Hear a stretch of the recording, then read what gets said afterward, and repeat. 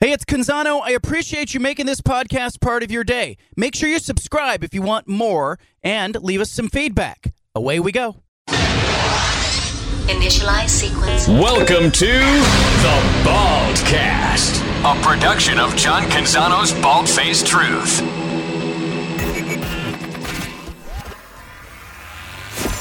BFFT.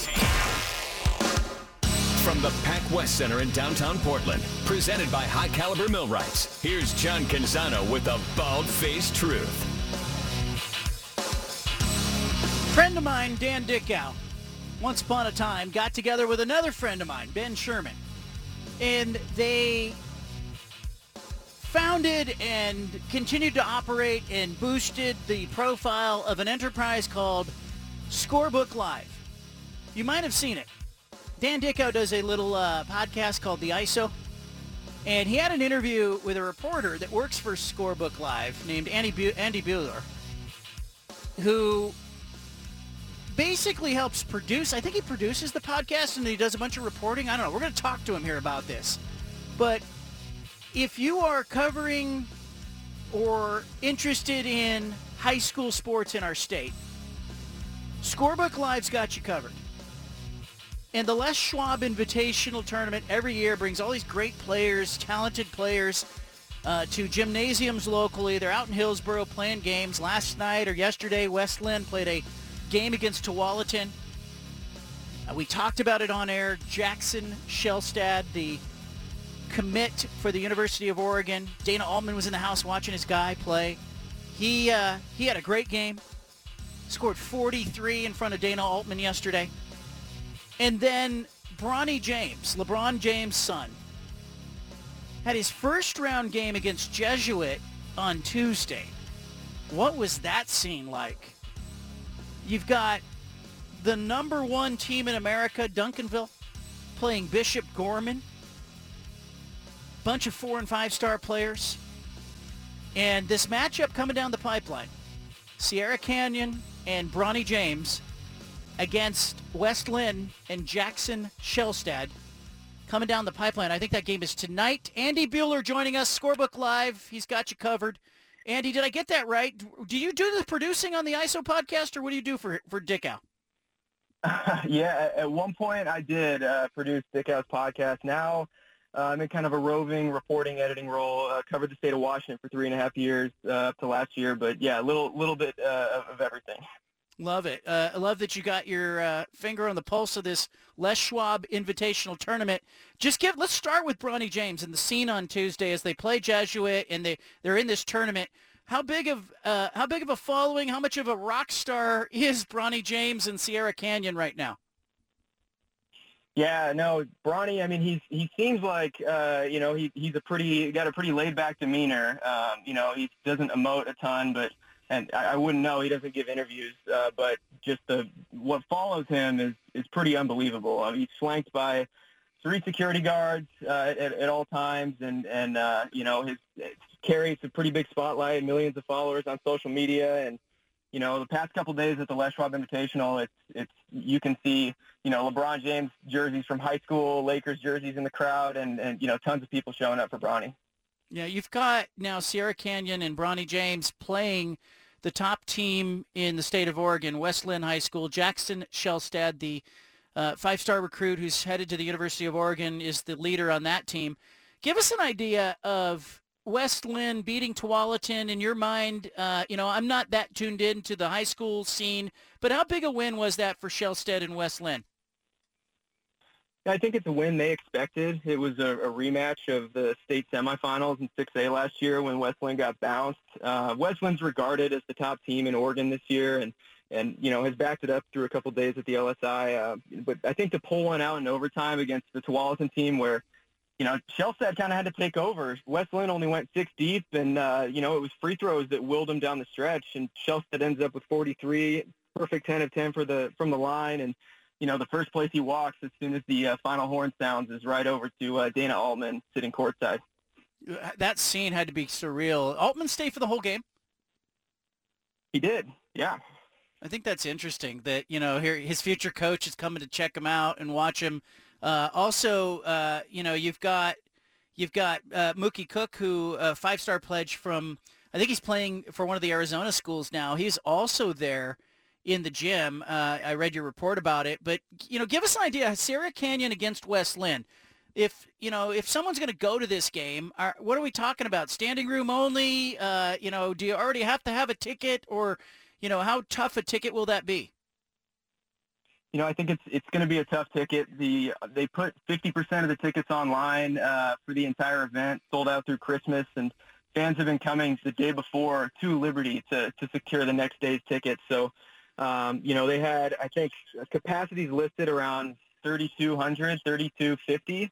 And on Tuesday for Sierra Canyon's first game, it had to have been, well beyond that. I mean, there were people hanging over the balconies, filling anywhere you could find room to stand, a fan was, and it was, I think it was so packed that the floor began to get slippery, and it was, pretty remarkable for a first-round game that turned into, a 30-plus point game.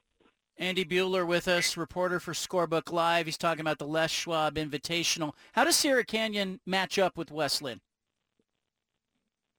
I think Sierra Canyon matches up well. Bronny is the leader of this team. In past years, he's carried a pretty big spotlight, but wasn't necessarily the go-to. And this year he is. He hasn't turned the ball over through 2 games. Was phenomenal, both nights. 22 points the first night, 19 points the second night. And I think he's 16 of 21 from the field. So it all starts with Bronny. Dylan Matoyer, another guard. Pretty solid, kind of the 2 seniors at Sierra Canyon. There's a lot of transfers. Ashton Hardaway, the son of Penny Hardaway, committed to Memphis, transferred over from Duncanville, actually. And he's a nice kind of stretch forward who can step out and shoot and play with his back to the basket. In the backcourt with those guys is a 5-star Isaiah Elohim. And he's a junior. He's uncommitted. And there's a lot of eyes on him this start of the season. He's had a really nice start. But Sierra Canyon's got a ton of size, a ton of length, and they've shown through 2 days that they can really shoot the lights out. Central Catholic coach David Blue last night said, hey, we scouted this team, and we've never seen them shoot the way they did against us. And so, it's a focused group. Yeah, I think it's interesting, too, to kind of see where the top teams in the state of Oregon rank against some of the top teams nationally. Who do you expect to see in the finals? This is chalk. I mean, Duncanville's the number 1 team in the country in the SB Live Sports Illustrated Power 25 national rankings. Sierra Canyon is 16. Bishop Gorman, who Duncanville's playing tonight, sits at number 20. And so you got 3 nationally ranked teams. You got a hometown team in West Linn that really, really wants to put on, in front of a local crowd. And I know this event itself means a lot to Jackson Shelstad, who grew up going to it. But it's hard for me to not pick a Duncanville team with, a couple 5-stars and Sierra Canyon, a team that's just been, looked pretty much unstoppable these last couple days. I love what you guys are doing with Scorebook Live. Ben Sherman, big fan of him, and as the content guy there and editor, and of course Dan Dickau's vision. Give us an idea for people who've never seen Scorebook Live. You can go to scorebooklive.com, but give us an idea of kind of who is your typical reader on Scorebook Live? Yeah, a typical reader is a big fan of high school sports. If you like, high school sports at a statewide level, if you like rankings, polls, feature stories, game coverage, photo galleries, highlights, all the above, SB Live, we want to be your one-stop shop, and it's a state-by-state coverage approach, so scorebooklive.com/Oregon is how you get to the Oregon site. Washington, the same deal, and then on. But covering high school sports not only at a state-by-state level, but also top down at a national level with some national rankings, player lists, and tons of coverage of big events like the Les Schwab. Yeah, I think it's a big deal what you guys are doing. I appreciate your work. Andy, before I cut you loose, obviously Bronny James gets a lot of the attention. Jackson Shelstad gets a lot of the local attention. But give us an idea of who you think maybe give me a couple players that are still playing in this tournament that if people are coming out there, you go, hey, you got to see this guy play. Yeah, it starts with, I think, the top-rated prospect in the field, who's Ron Holland, 6'8" forward at Duncanville. He's recently committed to Texas last month. Him and KJ Lewis, who's an Arizona commit, a four or five-star off-ball guard. Those are the two guys that I point to. They just look like professionals. You know, you look at the LSI, you talk to some of the local teams that go up against this national field every year, and you know, there's such a stark contrast depending on the team that comes in, and of just, you know, the local team versus the national team, and you look at Duncanville and they look like a professional team, and those two guys are kind of the tip of the spear. I know Bronny gets all the headlines, and you know, he's certainly backed it up with his play so far as being kind of a spectacle on his own, but Duncanville is appointment viewing. But outside of Duncanville, I mean, they play Bishop Gorman tonight. There's some former NBA players, kids on that team as well. Jason Richardson's kids, Jace Richardson and Jackson Richardson, junior and a freshman for Gorman, really, really solid players. And Gorman's point guard, Junie Mobley, is an Ohio State commit. He's you know, among the best point guards in the country. You know, it's really interesting to me. I pulled up the Twitter profile of, that high school, Duncanville basketball, and their Twitter profile is the official Duncanville boys basketball page. State champions, they rank them all. When I go and look at Tualatin, why does it say Tualatin men's basketball? It's boys basketball, isn't it? Well, you know, it certainly is if you're a sports writer. You know, I mean, they're not 18 yet, and, you know, yeah. What are they trying to do? Is that they trying to intimidate me, or what are they doing? I guess so. No, but it's you know, you look at a team like Duncanville, and it's like, boy, it's everything about them is you know, they look like men. They you know, act like men, and they act like professionals, and yeah. But that's an interesting distinction. Yeah, I looked it up, and I was like, why does Tualatin call them men? Because, you know, as a sports writer, the last thing you want to do with a college team is call them boys or girls. So you're always really cognizant of that when you're covering college sports. And then you go down and you cover high school sports, you say boys and girls. And the Tualatin boys basketball team, Tualatin High School, their Twitter says Tualatin men. So I don't know. I got to have a talk with them, Andy. Hey, I appreciate you joining us and giving us your expertise. For people who want to read Andy Buhler, you can do it at scorebooklive.com. His stuff is all over there. It's a great site if you're interested in high school sports in our state, in our region, wherever you may be listening. Andy, thank you for joining us. Hey, thanks, John. Appreciate your time. Good stuff there.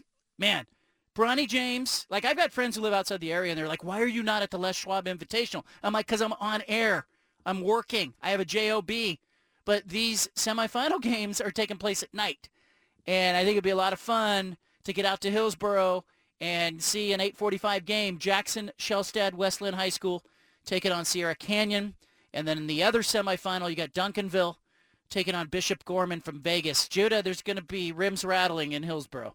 I got to do play-by-play for the LSI a few years ago when it was Ben Simmons against Peyton Pritchard, and Jaylen Brown was there. And just now to see that in retrospect, and like to think about the matchups we get tonight and the way Andy laid it out for us just now, it's hard not to get excited and hyped a little bit. And Liberty does a great job hosting it. I played a lot of baseball there, but the gym there is great atmosphere. Bronny's in town. Like, it's good stuff. There's A-listers courtside. It'll be fun. I mean, and the talent level that is on display, like, I think Dana Altman, University of Oregon coach, is there to see Jackson Shellstead play, but there's a whole bunch of other players there that could help Dana Altman, so I think I know what he's doing by showing up there. The Punch It Audio's coming up, plus we're going to talk a little bit more about what is going on in the world. Kevin Warren to the Chicago Bears. What happens to the Big Ten Conference if the commissioner leaves? We'll talk about it coming up. You've got the home of the truth. Back to the Bald-Faced Truth with John Canzano on 750 The Game.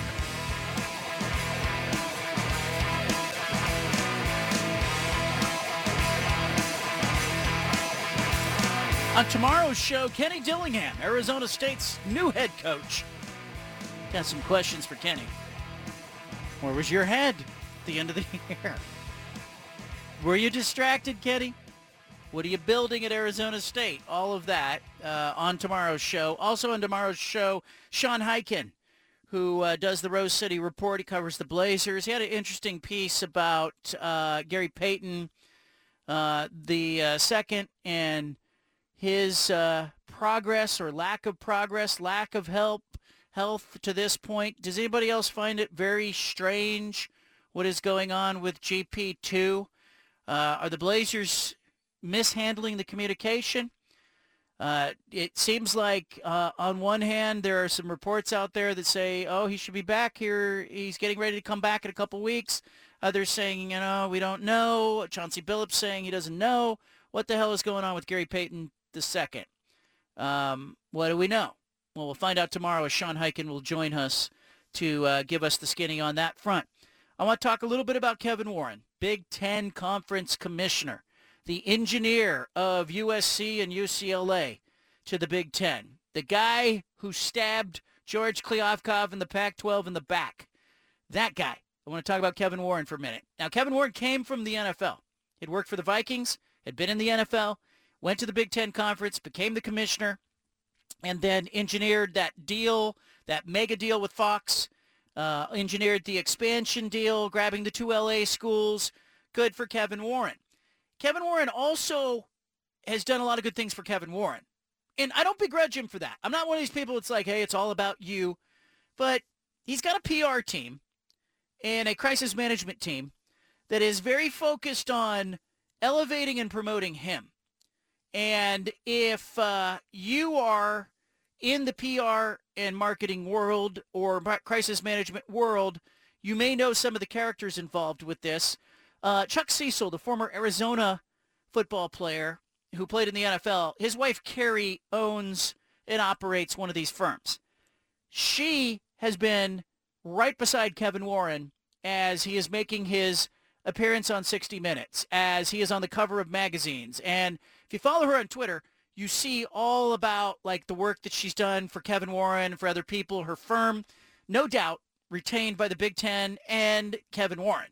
So it's a lot of this, I think, has been in the coming and in the making. I think Kevin Warren all along had larger aspirations than being the Big Ten Conference Commissioner. Now, the Big Ten has issued a statement saying that Kevin Warren, evaluates all opportunities. No doubt his PR people have their fingerprints on this thing. Oh, this is just him examining another job. But there is some smoke here that could have some fire attached to it. And it looks like the Chicago Bears looking for a team president. Kevin Warren may be looking for an exit from the Big Ten Conference back to the NFL. Now, those in the industry tell me that this may just be about Kevin Warren trying to negotiate a better deal for himself. He's done pretty well. Better deal for himself. Maybe he's frustrated that the Big Ten Conference does not want to grow beyond adding USC and UCLA. Maybe he just wants to be in the pro world. Whatever the case, I think it's interesting. He interviewed in person for the job. He apparently, he was heavily involved in helping the Vikings get US Bank Stadium built. So he, the Bears are very interested in that part of growing their empire. And I happen to think Kevin Warren probably wants to be commissioner of the NFL one day and replace Roger Goodell. So getting back to the NFL makes sense for Kevin Warren. Now, what would it do to the Big Ten if Warren left? I think it would stabilize college football. I don't think it would put an end to the discussion about teams like Oregon, Washington, Stanford joining the Big Ten, Notre Dame. But I think it pumps the brakes on it because I think he was the driving force behind all of that, behind the scenes.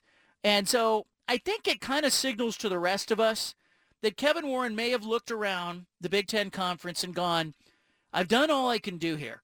I look like a hero. I negotiated this huge deal. I expanded the conference.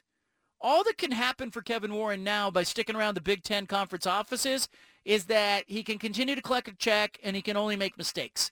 Keep in mind, this was a guy amid the pandemic that some in the Big Ten footprint were saying, this guy needs to be fired. He's mishandled this thing. They were frustrated with Kevin Warren. There was a lot of frustration with him, and now everything he touches is gold. So I do think his PR team and his crisis management people, who were long a thorn in the side of the Pac-12. Remember when the Pac-12 said, all those grenades getting thrown from the Big 12 conference, all that stuff that's coming from the Big 12, all that misinformation, I suspect some of the same characters in the PR crisis management world were working behind the scenes as fixers to try to muddy the waters for the Pac-12 and make things look worse than they were for the Pac-12 conference because they wanted destabilization. Why did they want that? Because that made it more likely that more teams could be added to the Big 10 or the Big 12. And oh, by the way, check and see where those PR firms are working, who retains them, who's paying their payday, who's paying their invoices. It's the Big 12 and the Big 10. So I do think this is real. I think Warren to the Bears probably makes sense for the Bears. It may make sense for Kevin Warren's career, but I think if you're a Pac-12 fan, you kind of got to read the tea leaves a little bit. And I think you're, in the end, left thinking, hey, this probably means that he's banging his head against the wall now in the Big Ten trying to get more expansion, more money. He's kind of looking around going, hey, I've done what I can do. Now, I may be reading it wrong. Maybe he's just trying to get a raise and an extension. People do that. It's not my style, but Kevin Warren might be doing it. But I don't think he needs to do that to get a raise and an extension. I think all he'd have to say is, I want a raise and an extension. I think at this point, given what he's done, he'd get a lot of traction there. But I think it says something about the college landscape. And I also think what has happened to college athletics, like some good, some bad in the last few years.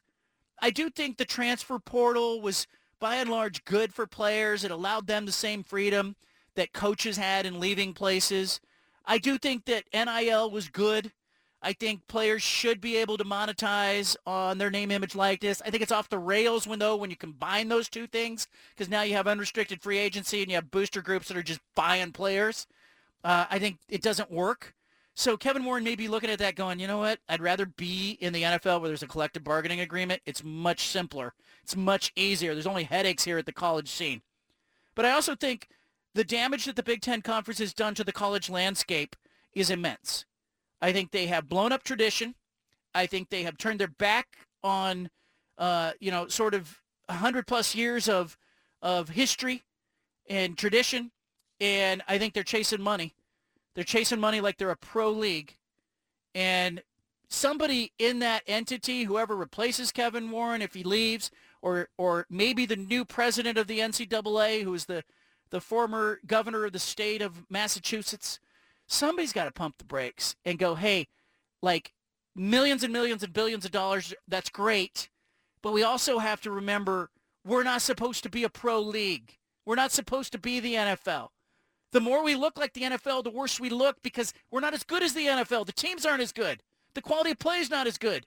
The playing field's not as level. Like, there's no salary cap in college athletics. At least in the NFL, there's a hard salary cap, and the Seahawks can't spend more than the Kansas City Chiefs. That's how the Chiefs get to the Super Bowl. But in college athletics, there's no salary cap. There's no collective bargaining agreement. It's just a lot of gray area. And the haves every year signing up for the 4-team invitational tournament, like 4 guys who show up early for a pickup basketball game, get their names on the list first.